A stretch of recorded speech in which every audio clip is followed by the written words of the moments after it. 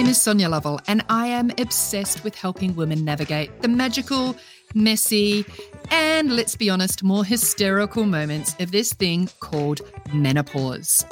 I'm a personal trainer and breast cancer survivor turned menopause coach. I help women understand what's going on, why, and what they can do to navigate the menopausal transition. Gloss over the real talk? No way! Exhaustion, brain fog, loss of libido, loss of confidence, and anxiety are just some of the topics that we'll chat about. Consider this a juicy happy hour with your new bestie and her friends. Settle in and get ready to learn and laugh. This is the Dear Menopause podcast. Hello and welcome to today's episode of Dear Menopause.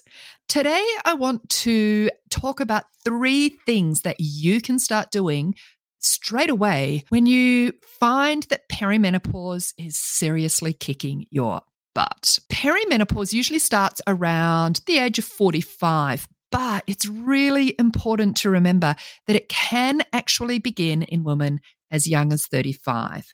And that can even be when you're still having regular menstrual cycles. So when you are experiencing this mishmash of symptoms and not feeling yourself, kind of confused and frustrated as to what the hell is going on, it's really a good time to start putting yourself at the top of your own to-do list. It's time for you to start tuning into your body, getting curious about what's going on so that you can start taking care of yourself. So I'm going to share with you today 3 things that you can do starting immediately to improve your quality of life and your experience of perimenopause. So the first thing that I recommend to any woman that comes to me, all of my clients, is to start keeping a journal. Now, you can keep this journal in whatever format works best for you. Some women like to keep a note on their phone, just in the Notes app. Some women keep Google Docs. Me, I'm a bit old-fashioned, and I keep a handwritten journal. Now, in this journal, you want to start tracking all of your symptoms and concerns. So that might be as simple as today, I was a bit moody. I was a bit grumpy. I snapped at the kids. I snapped at a client. It might be I didn't sleep really well last night. I woke up and I was really hot and sweaty and I spent the night kicking doona on, doona off, trying to get comfortable. It might be that you noticed that your period was a couple of weeks late and you were concerned that it maybe wasn't coming this month or that it was heavier than usual. Whatever the symptoms and concerns that you've been noticing, keep a record of them on a daily basis. So this is the most effective way for you to become an expert of your own body. But it's also arming you with the tools that you are going to need when you go and speak to your doctor. And it empowers you to be able to advocate for your own health. When we collect data, which at the end of the day is what all of the symptom tracking is, it empowers you to sit down, start a really robust conversation with your healthcare professional. Now, whether that's a doctor, whether that is a naturopath, whoever that might be for you, the more information that you can take to your appointment, the quicker you can get to the crux of what is going on, and the more information that they have right off the bat to be able to help and support you. For example, if you're sharing with them any changes in your period, the regularity of hot flushes, night sweats, mood swings, it means that you can work together as a team and you can start making decisions straight away that are going to improve your quality of life. While we're talking about keeping a journal, I really want you to think of this as, like I said, first of all, data collection, but also an opportunity for you to identify patterns. So if you can keep this journal for a good couple of weeks before you go in to see your health practitioner, you might be surprised to see some of the patterns that appear that if you weren't documenting, if you weren't journaling, you wouldn't potentially recognize and remember.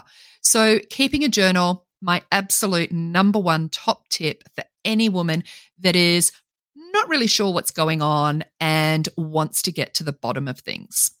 Now, my next tip number 2, is all about engaging in an open conversation with your doctor or your healthcare provider. Now, it's really, really important here to be prepared that not all doctors and healthcare professionals are experienced with women's health. And this is really prominent when it comes to perimenopause and menopause. And this might mean that when you do sit down with your normal GP or your normal health provider, they might be a bit reluctant to consider the fact that perimenopause or menopause is actually a possibility for you. I have had so many conversations with women, with clients, where they've sat down with their doctor, explained everything that's going on with their life and how they feel. And the response is something along the lines of, oh, but come on, you're a mom, you've got 3 kids, you're working, you're tired, love. Maybe it's time to cut yourself some slack. When was the last time you guys took a holiday?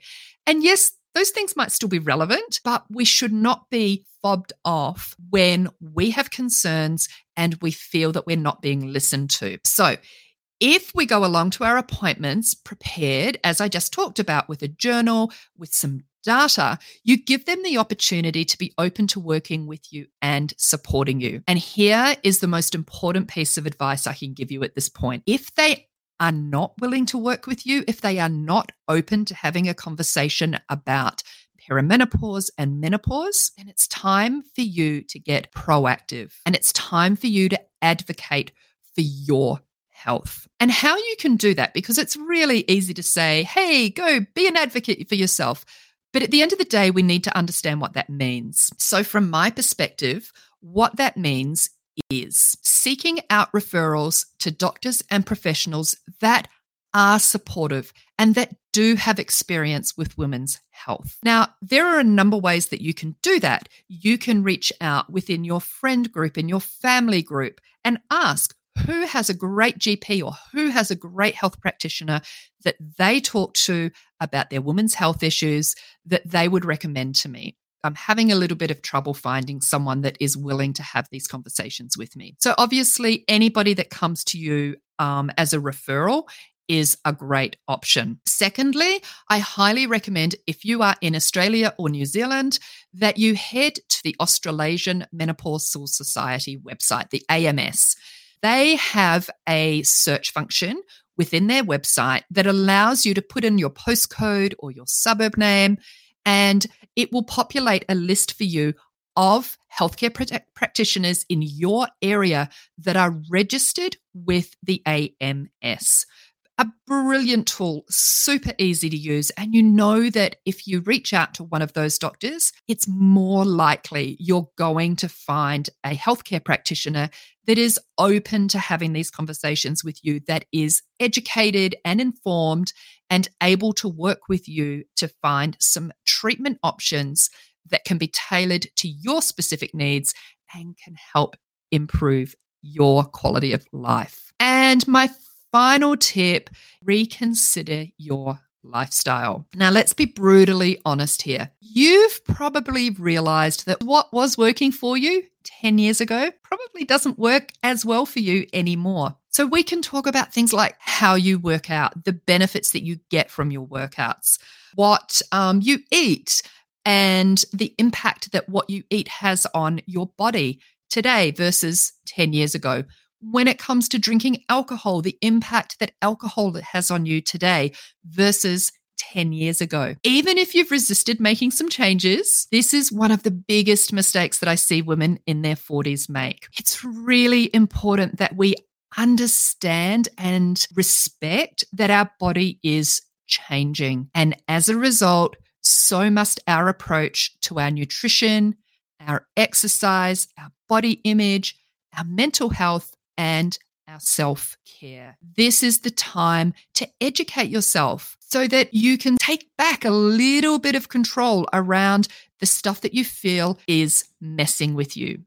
And I'm going to give you a really prime example here. I suffered from quite debilitating hot flashes, depending on what country you're listening from. And I realized quite quickly that one of the biggest triggers for me was white wine. Initially, it was white wine was the thing that I realized. If I was out for lunch with the girls and I had a glass of white wine, literally within seconds of that first sip, I would feel the hot flush coming on. It would move through me like a wave. I would feel like I must have been glowing red, sweating from head to toe, and incredibly uncomfortable. I worked that out pretty quickly, but it took me quite some time to break up with that glass of white wine. And as a result, I soon worked out it wasn't actually just red wine that was having that impact on me. It was alcohol in all formats. And today I have made a lifestyle choice where I pretty much drink, I follow a bit of an 80-20 rule. And I'm not talking about 80-20 across a week. I'm talking about 80-20 across a year. So 80% of the time, I don't drink alcohol. 20% of the time, for example, I recently celebrated a birthday. I had a couple of drinks. But can I tell you that having those couple of drinks was a great way to remind myself why I don't drink 80% of the time. The differences that I've noticed by making this change to my lifestyle, I sleep better, I feel better, I'm less moody, and I have so many less hot flushes as a result. So these are the types of things that I would always be suggesting that a woman considers is what changes can I make within my lifestyle that can support me and make me feel better, because we need to step up and take the driver's seat here. We need to learn how we can thrive in midlife, because it is possible.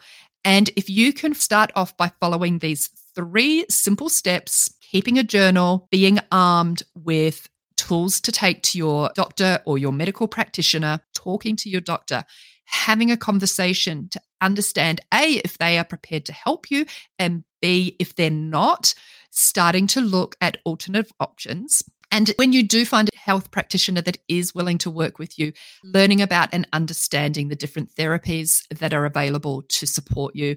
And finally, reconsidering your lifestyle. What's going on that perhaps I could make some small tweaks and changes to help myself feel better and more in control of how I feel on a day-to-day basis. I hope that you have found this helpful. I do have a quiz on my website that, very short quiz, takes you through a series of questions to identify if how you're feeling in your life could be linked to perimenopause.